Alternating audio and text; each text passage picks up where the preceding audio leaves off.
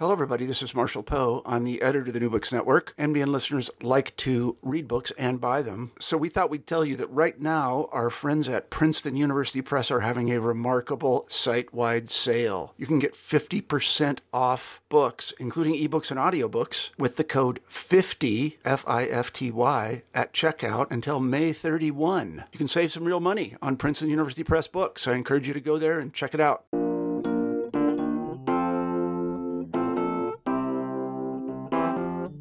Hi, this is Eugenio Duarte. I hope you enjoy the interview you're about to listen to. If you do, or if you have ideas for books you'd like to hear about on the show, let me know. Go to my website, eugenioduartephd.com, and click on Contact to send me a message. And now on with the interview. Hi, everybody. This is New Books in Psychology. I'm Eugenio Duarte, your host in Miami. And today I am speaking to Carol Gilligan and Naomi Snyder, authors of the book, Why Does Patriarchy Persist?, published in 2018 by Polity Press. Carol Gilligan is a writer, activist, university professor at New York University, and the author of In a Different Voice, one of the most influential feminist books of all time. Naomi Snyder is a research fellow at NYU, co-founder of NYU's Radical Listening Project, and a candidate in psychoanalytic training at the William Alanson White Institute. Carol, Naomi, welcome to the show. Thank you. So, Carol, I'm aware that you've written a number of books before. Naomi, I believe this is your first book. So, Naomi, let me start with you. How does it feel to have this book out? Oh, it's incredibly, feels really exciting and initially felt very surreal. It felt like a really incredible opportunity, especially to write a book with Carol. I mean, who gets to do that? It's pretty amazing. And for you, Carol, I know that this comes on the heels of several books that you've written on this topic. Well, how is this book different for you? Well, first of all, it started with a paper that Naomi wrote for a seminar I was co-teaching at NYU. And the other thing is we wrote the book in two voices, and I love that we did that. And that's how we presented it when we first presented a paper together at White. And then our publisher, John Thompson at Polity, he agreed that the book would be. So there are sections that are Naomi and sections that are Mark Carroll. And the whole book is really, it's a conversation, it's a dialogue around this question, which, given everything that's happened, all the moves to have greater democracy, greater equality, greater, human rights, why does patriarchy persist? It's a real question. And the book is really a conversation between Naomi and me as we came to three major discoveries that surprised us. And that was our reason for wanting to write the book. And it was fabulous to work together. I just have to say that. We had such, we miss amazing. Yeah, we missed it. We missed writing together. Well, how did you all meet and how did you come to work together? Naomi, I think it's your story. Okay, so it began in the fall of 2014. I'd moved to New York to do a master's in law. I was a lawyer, a pretty lost and confused lawyer, kind of with a very strong social conscience that had brought me to the field, but really struggling to find my place within it. And I think had turned to academia in the hope of finding some sort of footing that would feel kind of more fitting for the way that I wanted to forge my career. And in fact, it was do you ever have those sliding door moments? The decision to take Carol's course feels like my most sliding door moment. I was due to be, so when you're doing a master's at NYU in the law school, it's really an exercise in the capitalist system. You have a certain number of points, and you have to bid them on which course you want to do. And I bid,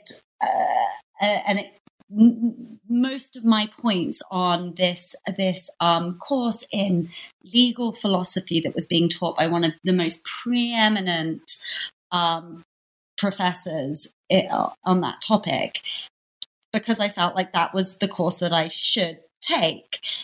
And it was about 2 weeks before starting, and there was this little voice in my head that was saying, but what about that other course? Because basically there was this other course, which was the course that I really wanted to do, which was entitled Resisting Injustice. And that course was taught by Carol Gilligan and David Richards, who's a constitutional law professor at NYU.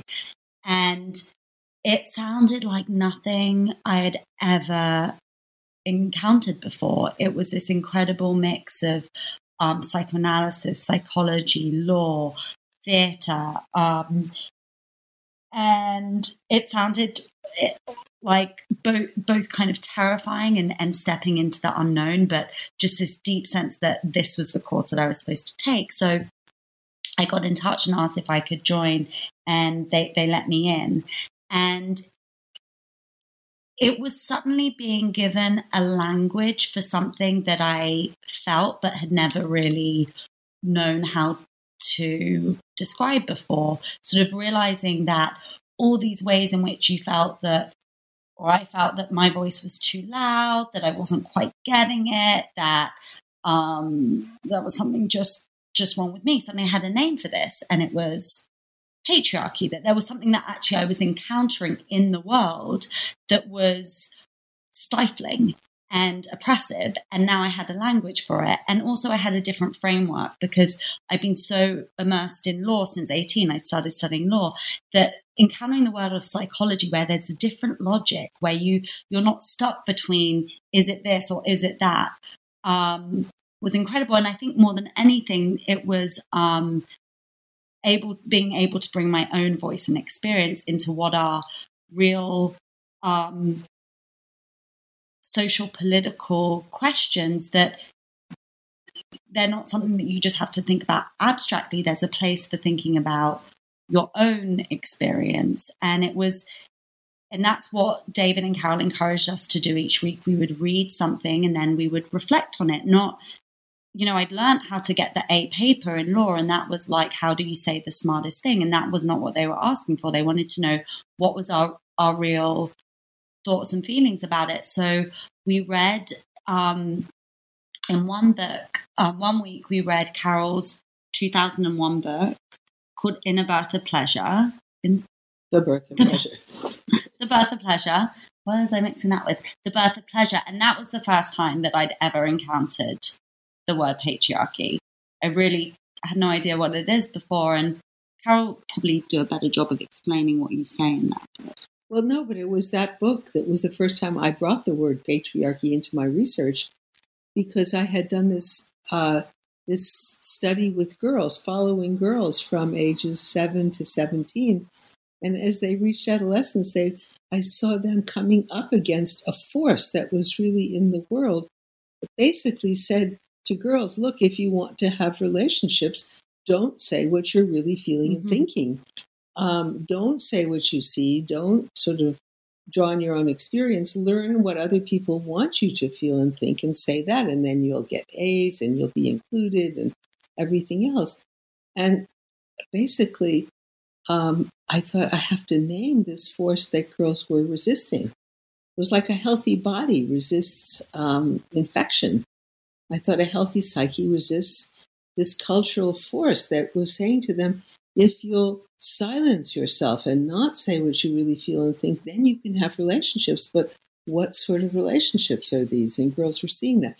So anyway, that was the first time I brought the word patriarchy into my research, because otherwise, if you're a psychologist and you use the word patriarchy, your work is suddenly seen as being, quote, political, not scientific. But otherwise, you talk about girls being up against was problems with their mother, or problems with separation, or this and this and this. It was all very personal things. That's not to say those don't exist, but they were also up against something very real in the culture. So that was the meeting point of Naomi and me. And Naomi wrote a paper that week for our seminar that, it just made me think, wow, who is this? Excuse me. And so then we started talking, and I said her notion was that maybe patriarchy persists, not simply because people in power don't want to give up their power and privilege, which is certainly true, but also because it serves a psychological function. It's a protection against loss. I thought that was, it was like taking my argument from the book, Birth of Pleasure, and carrying it one step further. So I said to Naomi, let's work on this. Let's look into, would you like, and in fact, I suggested she go to the White Institute and take some of their seminars to learn some psychology. And then I invited her to present with me at the White Institute, and we presented a paper which got published by their journal, Contemporary Psychoanalysis, called The Loss of Pleasure, or Why We Are Still Talking About Oedipus. And that was the kernel that became our book. So I was playing around in my head with the title of your current book, Why Does Patriarchy Persist? Because it's a very pointed and specific question. And to me, that word persist is doing a lot of work in the question. When I think of the word persist, and I don't know if this is the Oxford definition of the word persist, but to me, when something persists, it means that it's lived on past the point at which you expected it to die or no longer be around. Are you all surprised that we're still dealing with patriarchy at this point in time? Yes, I am.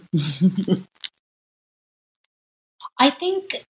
Well, can you tell us about that? Yeah. Well, okay.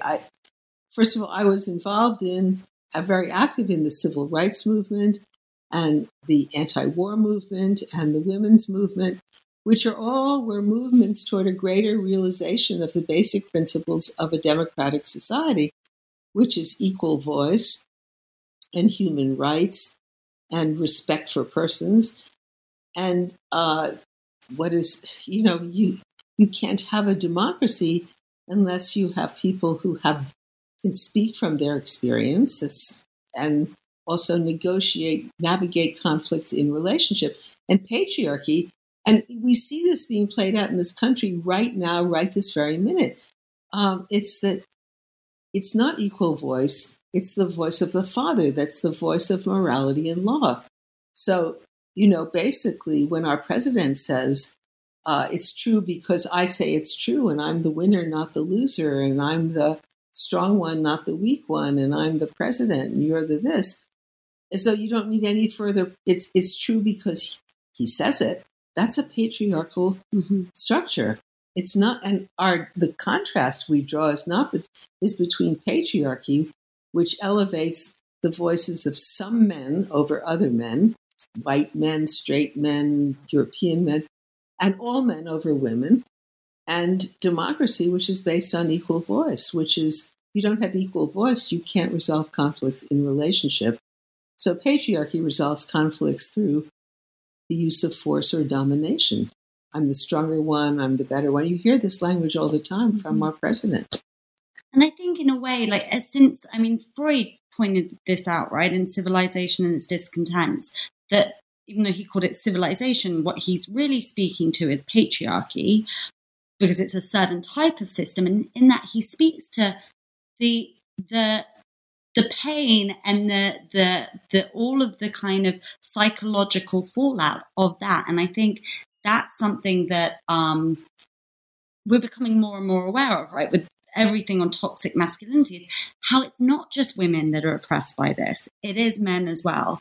And I think that's one of the kind of really shifting the framework, revolutionary aspects of Carol's work, was pointing to the contradiction between patriarchy and who patriarchy says we are, like what patriarchy says we should be, and who we really are as humans and what we really desire, which is love, connection, and relationship. So I think that it's from that starting point that then the question becomes, okay, if what if the kernel of psychological and social health and well-being is responsive connection, is living in a culture that cares for you, where you feel recognized and seen, respected, then from that point of view, why do systems of oppression still persist? Undoubtedly, there are reasons like that we speak about in the book. You have a position of power. Why would you want to give it up? But there is also a paradox there that I think underlies our use of the word persists. Tell me about that paradox. I see the paradox, I mean, on a really personal level, and I think this is where I began it with the book, is that on the one hand, we can see and feel that it is true that authentic, responsive connection is what feels good. On the other hand, it feels terrifying and we turn away from it. And instead, we find ourselves becoming who that other person wants us to be. We exchange kind of a more meaningful, responsive, authentic, real connection for something that feels scripted and secure, but also empty and frustrating. I think that kind of, to just take it onto the really psychological level, is the psychological paradox that we're pointing out. Why do we exchange these responsive connections for these scripted and stultified ways of being and relating? And let's get into that, because that's one of the, if not the central idea of your book, and one of the unique contributions that it's making to the conversation about patriarchy, that people give up relationship to have quote unquote relationship. Why do we do that? Well, because basically, I think there are two levels. The level that came out, this was a notion that first came out of my research with girls, because basically, as girls were moving from childhood into adolescence, they were basically offered a lot of incentives, from doing very well in school and everything else to having many friends and being popular, the kind of girl who people wanted to be with. If they would basically give up their voice, an honest voice, in order to be with other people. But if you're not saying what you're feeling and thinking, you're not present with other people. So they were asked to give up relationship. That is the desire. It's a very basic human desire to live in connection with yourself and with other people in order to have, quote, as you said, relationships, meaning to be included, to be chosen, to, do well and to be promoted and so forth and so on. And so there was on that level. And then what Naomi added to that, which was, and I thought it was just stunning, was that if you've experienced loss, and Naomi writes about her own experience at the age of 5 of the death of her father, then relationships carry with them, they become very fraught, because to enter into a relationship, much as that may be what you want, it's also to put yourself in the way of loss. So to avoid loss, we avoid relationships. And patriarchy basically says if you give up relationships, you can have, this is what's offered in Shakespeare's play, The Tempest. Honor, riches, marriage, blessing, all the goods of this world will come to you if you will give up relationship. And so Naomi said we have to look at this notion that it's out of, because even though what we want is relationships, we're also afraid of relationships, because it means we're exposing ourselves to loss and to the vulnerability of, losing again. And I think what we discovered was not only that patriarchy offers these incentives that make the kind of compromise formation seem appealing, that there's actually a really precise mechanism that underlies the process, which is not just about offering incentives, but also about rendering the possibility of relationship impossible. So our discoveries began. I was going to say, shouldn't we say our three discoveries. Yeah. We're going to say our 3 discoveries. So our first discovery was we read Bowlby's work on loss, the psychoanalyst John Bowlby's work on loss. And he says the healthy response to loss is protest, that you protest the loss and try to restore the connection that you've lost. And when protest fails, then what you see, and this is Bowlby who observed children who were separated from their parents or adults who had lost relationships, when protest fails, then comes, or is ineffective, then comes despair, and then comes detachment. And then he described 2 kinds of detachment, which was compulsive detachment, which is a compulsive self-sufficiency, the sense of, I can take care of myself. Why would I need a relationship? I'm not a baby. I don't need my mommy, that kind of thing. And then compulsive caregiving, this compulsive caregiving of other people in the hope that maybe someone will notice that, would someone please care for me?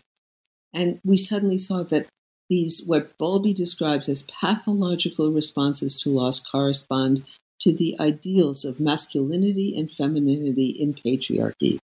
The autonomous man, the heroic man, and the selfless woman who always cares for other people and is endlessly giving and, seemingly has no needs or desires of her own.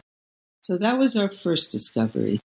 And our second discovery was that the initiation into patriarchy follows the same trajectory that Bowlby described in children's responses to loss, which is first you get the protest over the loss of relationship, and then it's followed by the sense of the futility of that. So you get despair and detachment. And then the third, which was the most astonishing to us, which was that, as therapists know, that relationships depend on the ability to repair any breaks or ruptures in connection. And what patriarchy does is it shames the move to repair in the name of, if you're not a real man, why would it's unmasculine or it's unfeminine? Mm-hmm. Would you add to that, Naomi? I think that really sums it up, just to kind of emphasize the point, though, that that's why you get the shift from protest to despair and detachment, because at the point of protest is when patriarchy comes in and shames the protest. So that the very kind of mechanism that otherwise would be a way of repairing the connection becomes a further threat to that connection. So, for example, if you're a woman living in patriarchy and you want to protest the rupture in relationship, you're heard as selfish, crazy, bossy, a bitch, all of these things, so that actually the move to repair becomes a further threat. So in that way, you're compelled onto this path of despair and then detachment. So in a way, the theory that you're outlining starts off describing a phenomenon that could be understood to be pretty universal, the terror of loss and the defense against it. So I'm wondering, in your thinking, how is it that gender gets mixed up with this? How is it that men versus women end up getting assigned different scripts for how to relate, how to handle loss, how to be?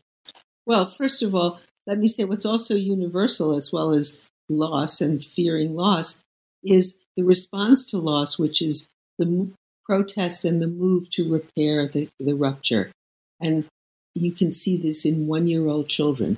I mean, it's just a universal human response that in the face of a loss of connection, you move to restore the connection. And then the thing about the gender is that democracy, gender is irrelevant. I mean, it's just people. Everyone has an equal voice. Patriarchy is based on gender, and it privileges some men over other men. So gender becomes, in a sense, the foundation of a patriarchal order. And the reason that its gender becomes so central to this is because men who are supposed to be the superiors are said not to need relationships, and women who are among the inferiors, along with those men who are not the superiors, men of color, gay men, and so forth, are said not to have a voice that anyone would listen to. So within patriarchy, it's that gender split that, women need relationships and men have selves. They split human capacities into masculine and feminine, which is detrimental, as Naomi said, to all genders across the gender spectrum. So what you could see right now in the experimentation with gender and the protest about the gender binary is it's really a protest against patriarchy. Mm-hmm. Because this interview is not broadcast live, I typically don't ask questions that place us in time. But you referenced this earlier, I think, Carol. I can't help but break that rule today in my awareness that quite literally as we are... Yeah, I was waiting for someone to say this, yes. Yeah, we're in a moment. The Senate is literally deciding at this moment whether our president has the right to do whatever he wants in his power or not. And as we may get offline today after this interview and have the answer to that question in our newsfeed. Does patriarchy help either of you to think about or organize your thoughts about? Well, that's the definition of patriarchy. I mean, one of the president's lawyers said that anything that's in his interest and that he wants to do, he's entitled to do because he's the president. And you could just substitute he's the patriarch. And the patriarch, it's his voice is the definitive voice. It's the arbiter of truth, reality, morality. He doesn't need to justify anything he says because the justification is his is the voice of authority, the voice of morality and law. And it's pure patriarchy. And it's so interesting. I mean, in a sense, it really does kind of underscore the title of our book, which is we're in 2020. And this is about to prevail in the U.S. Senate. That logic, that voice, as opposed to the voice of, we the people, and could we please hear the evidence and the witnesses? No. It's the voice of the patriarch, and what he does is right because he does it. And you can also see the mechanism we're describing in the sort of pushback against any resistance to it, right? Like the way that he kind of treats any kind of the attempt to have a fair trial around this is actually seen as disobedience, as a threat to the national interest. People are referred to as crazy, for selfish, for pushing against it. So you see kind of that distortion of protest, which is actually a healthy move to restore democracy, gets reframed as a danger to the nation. And I think it's that kind of, you see that on a social level, we're talking about that's kind of the seeds of kind of what we're describing.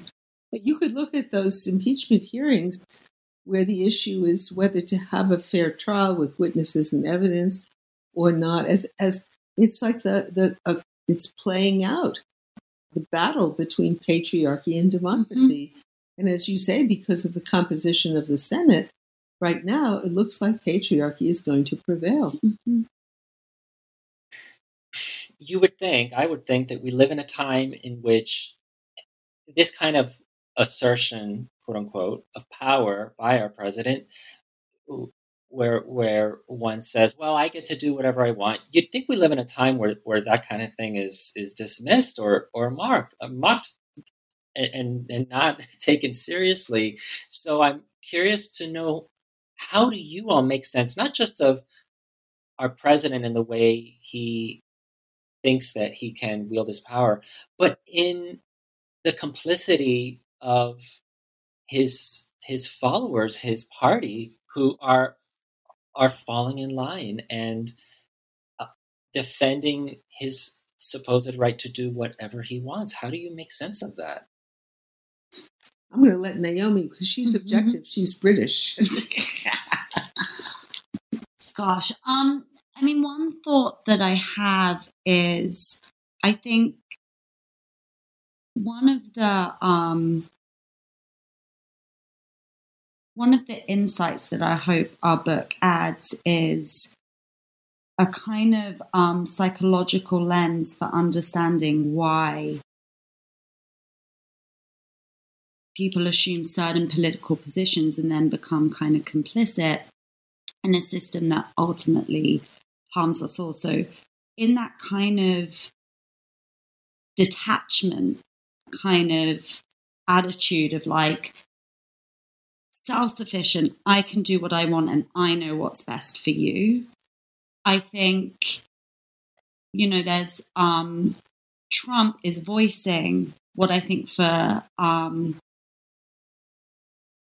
a lot of men in this culture is a stance, as we've described, that's been kind of initiated into them, and then that for the reasons that we described is something that they have to hold on to, and it serves a political purpose. It's a way of their holding on to power, but it also has a really vital psychological function at this point for them, which is to defend them against a feeling of vulnerability and being disempowered that is within a patriarchal culture shameful to acknowledge. So I think underlying the really defensive support of this stance is a kind of incredible feeling of vulnerability and anger and frustration and hurt that can't be voiced, because to voice it would no longer be a man. And I think a similar dynamic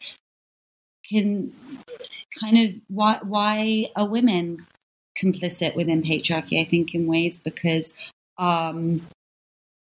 there's another voice, but that voice has come to be heard within oneself as shameful or destructive, selfish. Yeah. That's helpful. Thank you, because it's such a vexing thing to watch, but it's helpful to hear that underneath the bravado and the unyielding support for such a force, there's vulnerability. I think there's fear maybe too. Fear of not mattering, fear of losing what one thinks one needs in order to matter in the world. I want to ask you about one of the chapters in your book that is entitled "Knowing This, Then What?" Because I think a lot of us are wondering that. So, quite literally, what do we do? How do we fix this? Well, I think first of all is to recognize that protest is the healthy response to loss. And we pick up on a distinction that Bowlby makes between the anger of hope and the anger of despair. And that where we end our book on a surprisingly hopeful note, which is to say that the resistance to patriarchy is part of who we are as humans. And in other words, that's our human response is to resist the loss of relationship and, basically to want to have a voice and to live in relationship, which is the requisites both for democracy and for love. And so that we have within ourselves the capacity to resist this. Mm-hmm. And I think knowing this, then what is, in a way you could say, how do you really support and educate this resistance? And, that's also very alive in our culture right now. It's true. This whole drama that we talk about in the book is really playing out in front of our eyes at this moment in history. Well, because we also ended on talking about the need for political and a psychological revolution in a way that, you can't have political change without this resistance. And the good news is the resistance, as long as there's patriarchy, there'll be resistance because there's a human response. But the patriarchy will come in and shut that down. And so I think on a sort of socio-political level, we need to look at what are the structures that actually silence the protest. And, you described the impeachment proceedings, but I've been thinking a lot about the Me Too movement recently, especially with the kind of the Harvey Weinstein Right. trials right now. And I think you can see how, maybe it's because I was a lawyer, but I think you can see how within our legal system, the apparently neutral and objective rules are kind of designed in ways to privilege some voices and to silence others. And so I think that where we are now is also about kind of challenging some of the not just the norms and values of our culture, but some of the structures that actually keep those in place. So we are almost out of time. But before we finish, I always like to invite my guests to tell us about what they have coming up next.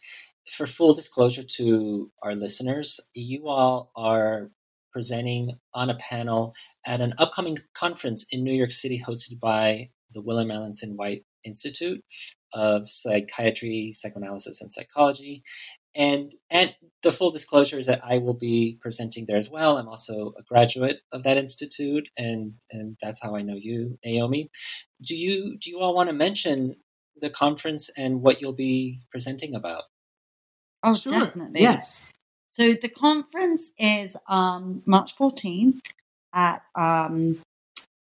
it's going to be held at Fordham Law School in New York, and the title of the conference is Patriarchy and Its Discontents. And the morning panel is, I think, going to be a really incredible opportunity to have a conversation between the psychoanalytic and the psychological community with these four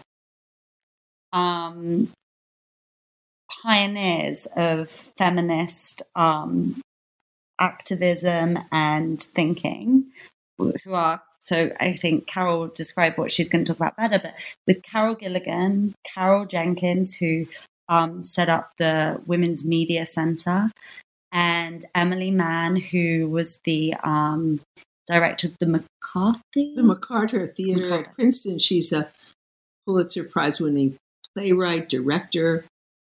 She wrote the play Having Our Say, and she's directed on Broadway as well as at Princeton and run this amazing theater at Princeton.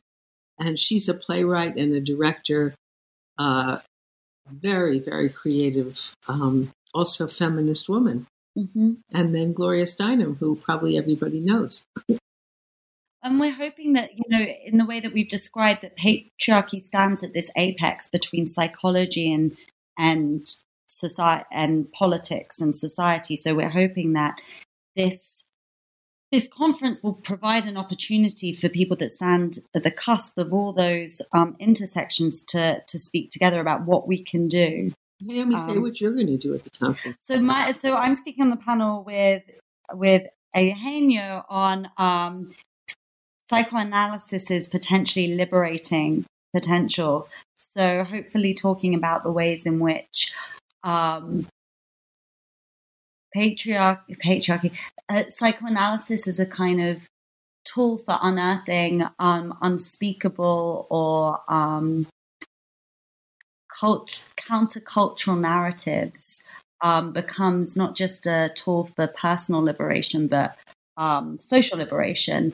But the tension in doing that, given that psychoanalysis is very much embedded within the culture that it's seeking to understand. So in what ways do we as analysts have to wrestle with the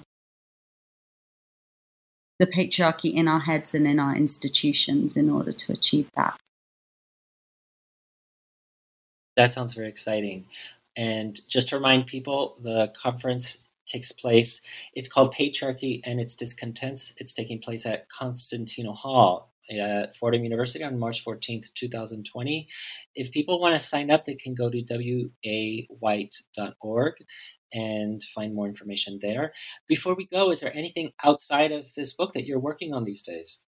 Well, I've just finished a second novel, or at least the first draft of it. So that's what I'm working on right now. Congrats. And you, Naomi?